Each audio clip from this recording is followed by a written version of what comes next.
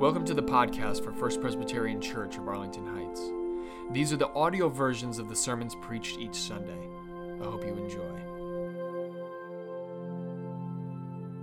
Our first scripture reading comes from Psalm chapter 71, verses 1 through 6. In you, O Lord, I take refuge. Let me never be put to shame. In your righteousness, deliver me and rescue me. Incline your ear to me and save me. Be to me a rock and refuge, a strong fortress to save me, for you are my rock and my fortress. Rescue me, O God, from the hand of the wicked, from the grasp of the unjust and cruel. For you, O Lord, are my hope, my trust, O Lord, from my youth. Upon you I have leaned from my birth. It was you who took me from my mother's womb. My praise is continually of you. The word of the Lord. Our second scripture lesson this morning comes from Luke, the 13th chapter, where Jesus is healing a woman that has been bent over. Now he was teaching in one of the synagogues on the Sabbath, and just then there appeared a woman with a spirit that had crippled her for 18 years. She was bent over and was quite unable to stand up straight. When Jesus saw her, he called her over and said, "Woman, you are set free from your ailment." And when he laid his hands on her, immediately she stood up straight and began praising God. But the leader of the synagogue, indignant because Jesus had cured on the Sabbath, kept saying to the crowd, "There are 6 days on which work ought to be done. Come on those days and be cured, not on the Sabbath." But the Lord answered him and said, "You hypocrites! Does not each of you on the Sabbath untie his ox or his donkey from the manger and lead it away to give it water? And ought not this woman, a daughter of Abraham, who Satan bound for 18 long years, be set free from this bondage on the Sabbath day?" When he said this, all of his opponents were put to shame, and the entire crowd was rejoicing at all the wonderful things that Jesus was doing. The word of the Lord. Thanks be to God. She was bent over. She was almost bent in half. She was so far bent over. Her perspective on the world was the dusty ground where she walked. And feet. Oh, yes, she had seen all kinds of feet. And she had learned to identify people by their feet. Shopping was a struggle. She had to take the produce in the market and bring it way down low under her face so she could see the quality. Sometimes the vendors yelled at her because they were afraid that she was going to drop their produce on the ground. Some vendors wouldn't even let her touch the produce. Then she had to rely on them to give her something that would be edible. She had grown up in the synagogue, attended every Sabbath. She remembered having lots of friends as a young girl, running around outside after service, friends meeting her in the market, all the chit-chat among the other women. But it was different now. It had been different for 18 long years, ever since she bent over and couldn't stand straight again. Now, no one spoke to her on Sabbath or at any other time for that matter. She couldn't make eye contact, so she imagined it was just as easy for them to pretend she was invisible. Despite the shunning, she went to synagogue every week. On this particular week, she was really looking forward to attending. They were going to hear from this new teacher that everyone was talking about. Apparently, he had healed people and performed miracles. His teaching was rather non-conventional. She felt a shimmer of excitement about the fact that she was going to hear this Jesus in person.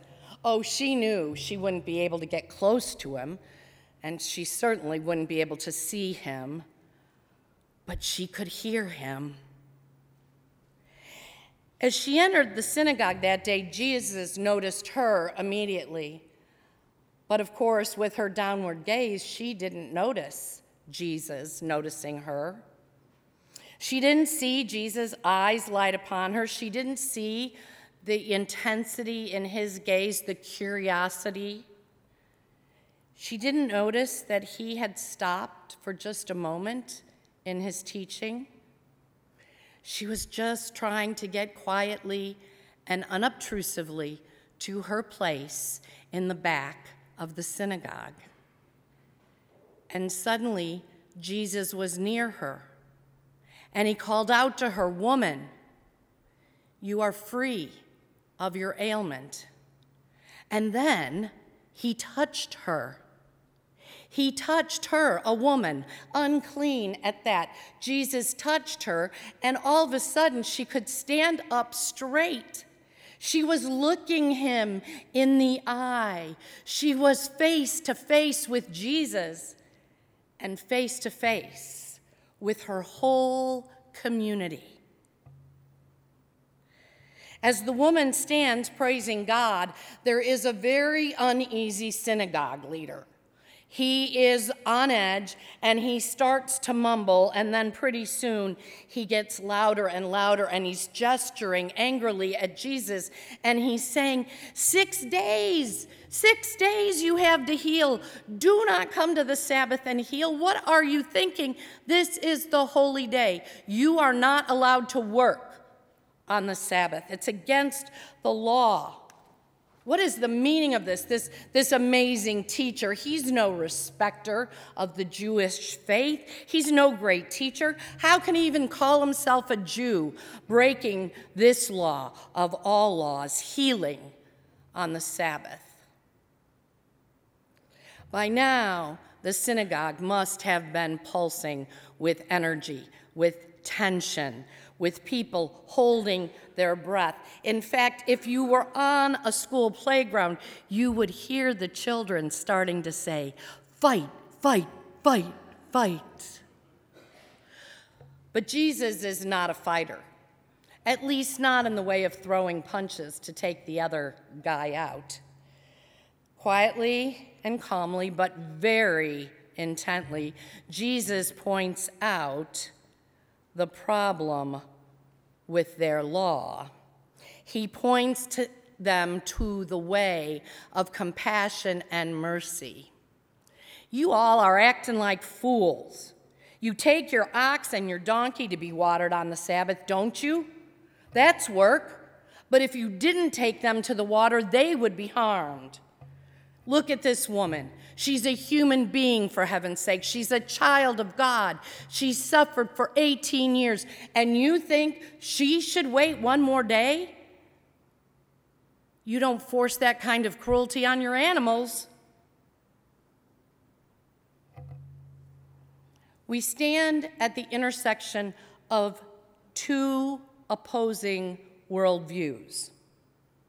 The synagogue leader is all about the rules. The law must be protected at all costs, and there are good reasons for it. It provides the foundation of the faith. It is the fence within which community life can take place orderly and in proper time. Without the law, well, we would be lost. And as the leader, he's bound to protect the law. That's his job. Everyone is looking to him. In his own way, he is as bent over as the woman. Bent over by all the rules, by the law, by the shoulds and the woulds and the have-tos. What oppresses the synagogue leader is the very thing which also makes him the leader. Many, many years ago now, the kids and I were in a hotel gift shop. One rainy Saturday morning, it was the end of vacation. We had stayed overnight at a hotel on our way back to Syracuse, New York, where we lived at the time. Ken had gone to get the car and to pull it under the awning of the hotel so that we could get the kids in their car seats without them getting soaking wet. The rain was very steady. 2 women with a child in a stroller came in to the gift shop. They wanted to buy 2 rain ponchos, but they wanted them to be charged to their hotel room. The manager of the gift shop explained that the gift shop was run separately from the hotel and she couldn't charge the ponchos to their room bill. So then they asked her, could they have the ponchos, could they take the ponchos, and then pay for them tomorrow? Oh no, that wasn't going to work either. And then they explained to the gift shop manager that the reason that they couldn't pay for them that very day was because it was Sabbath, and they could not deal with money on the Sabbath day. It was the law. Now, the manager was unmoved by their argument, but I was not. I stepped up and I said I would pay for the ponchos. 2 plastic ponchos. Now, it was a hotel gift shop, so instead of $2, they were $10, but nonetheless, the whole bill was under $20, and why wouldn't I buy these poor women 2 ponchos? The women were very grateful, so grateful I was almost embarrassed. It felt like such a small thing. They insisted that I write down my address for them so that they could repay me. I said, no, don't worry about it. Oh, yes, they had to repay me. It was the law. So I wrote down my address, and a few weeks later, I received in the mail 2 checks, one for the exact amount of the ponchos, and the other check with the pay to line blank and the amount of $25 written in, inviting me to contribute to any charity that I would like to support. I was in awe of their desire to follow the law. I marveled at their discipline and respect for the law, and at the same time I thought how paralyzing the law could be. Had I not been there, I am quite sure that these 2 women and the young child in the stroller would have ventured out into the pouring rain completely uncovered because, in fact, they did have to go to Shabbat services. Jesus knows the law. He would have learned all of them as he grew up in a Jewish household. Jesus, however, has a different perspective, a new perspective on the law. What happens to the law written in black and white when you look at it through a lens of grace and mercy? It gets a little gray, doesn't it? Gets a little fuzzy, and it gets a little scary. If you break the law once, you are probably more than likely going to break it again. If you break this law about healing on the Sabbath one time, what's to prevent you from doing it every week? What's to prevent you from breaking other laws against doing other things on the Sabbath?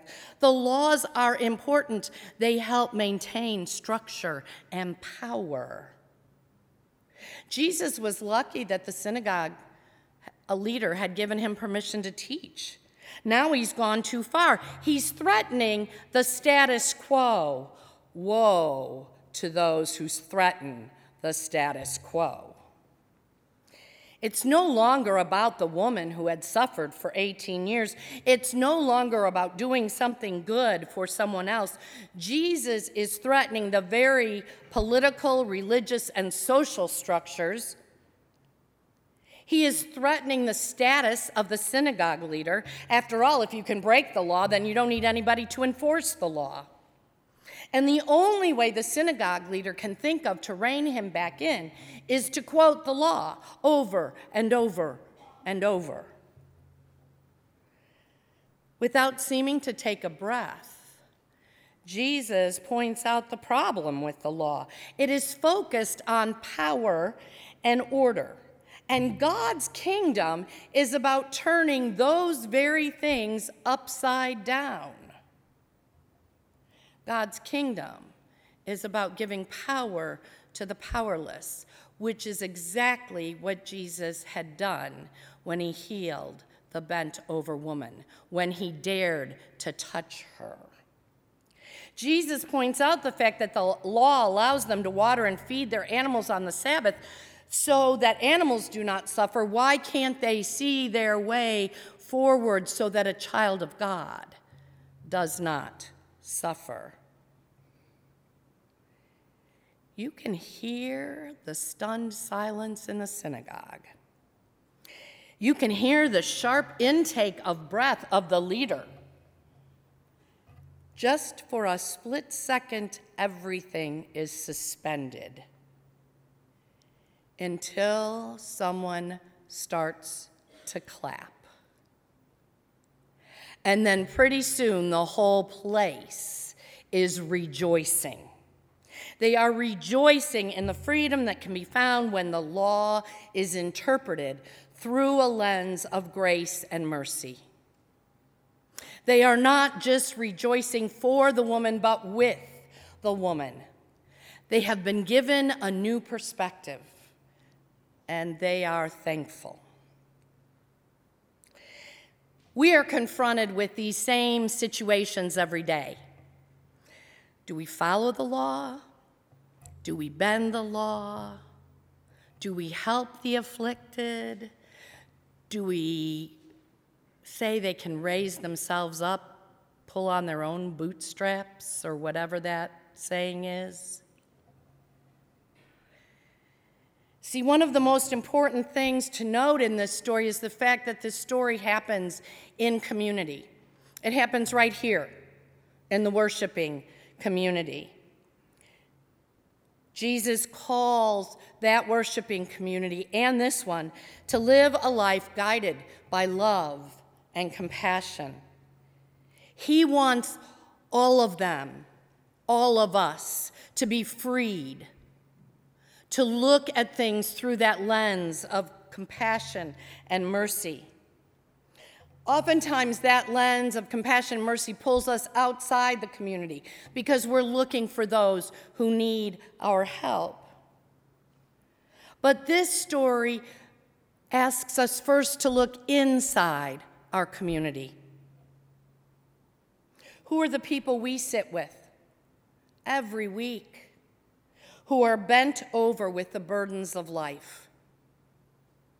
Who is the man who comes here Sunday after Sunday simply wanting the connection of human bodies and human voices? Who in this place is afraid? So afraid they could hardly get out of bed this morning. Who is having trouble putting one foot in front of the other?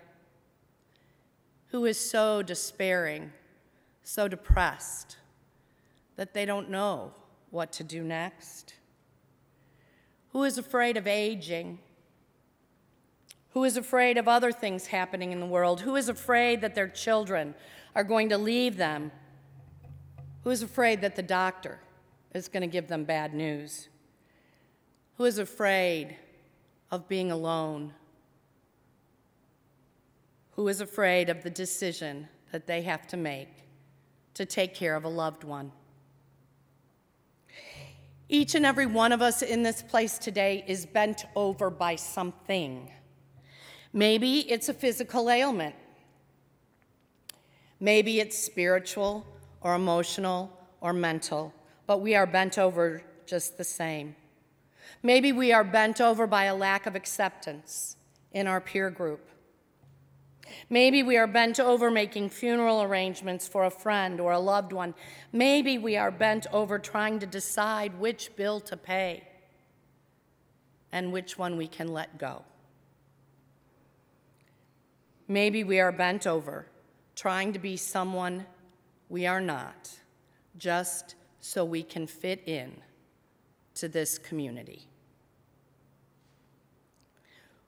Everybody in here is a nice person. We are all nice people. We come in on Sunday, we talk to each other, we talk to people we know, and sometimes we talk to people we don't know, right? But I wonder if we really look each other in the eye. I wonder if we notice those around us who are a little more bent over today than they were last week. And when we do we call them by name? Do we make eye contact? Do we recognize them as a child of God? Or do we just think, oh my gosh, I've got enough to take care of this week, I'm getting out of here? The miracle in the synagogue on that day happened at the intersection of law and grace. It also happened at an intersection of seen and unseen. We don't know how many weeks the woman has entered the synagogue, hunched over, walking to the back to take her place among the other women, marginalized, unseen by those who could walk faster, stand taller, be brighter. But simple math tells us that if she went to the synagogue every week of the year for 18 years, then she entered that synagogue 936 times before someone called her name.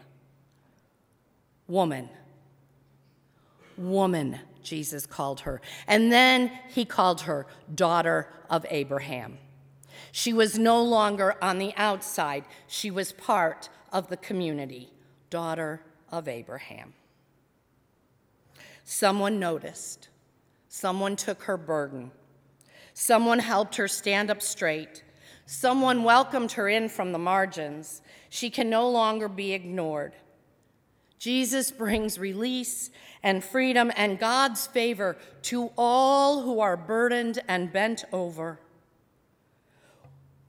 He brings release and freedom to every one of us who are so weary we don't know if we can put one foot in front of the other anymore. Jesus calls us by name. Jesus offers strength and comfort. Jesus offers mercy and compassion. And then Jesus invites us to look past our burden and to look at the burdens that others around us are carrying. Who in our midst needs help to stand up? Who in our community is suffering silently, bent almost in half by the pain? Who among us needs not the law, not the ritual, not the singing of the same old hymns, not the easy answer, but needs one of us to truly look them in the eye and show them the way to wholeness? When we fail to notice those that are bent double in our own church, in our extended community, and even in the world, when we neglect to find a way to ease all that weighs another down, when we forget that Jesus comes for redemption, not just in heaven, but right here and right now, then we are just as bad as the synagogue leader that wants to hold on to the status quo, that forgets the lens of grace and mercy and compassion. Then we bear the shame of not seeing. Amen. Thanks for listening. And if you want to learn more about First Presbyterian Church of Arlington Heights, please visit www.firstpresah.org for more information on service times, directions, and to learn more about the First Pres family of faith.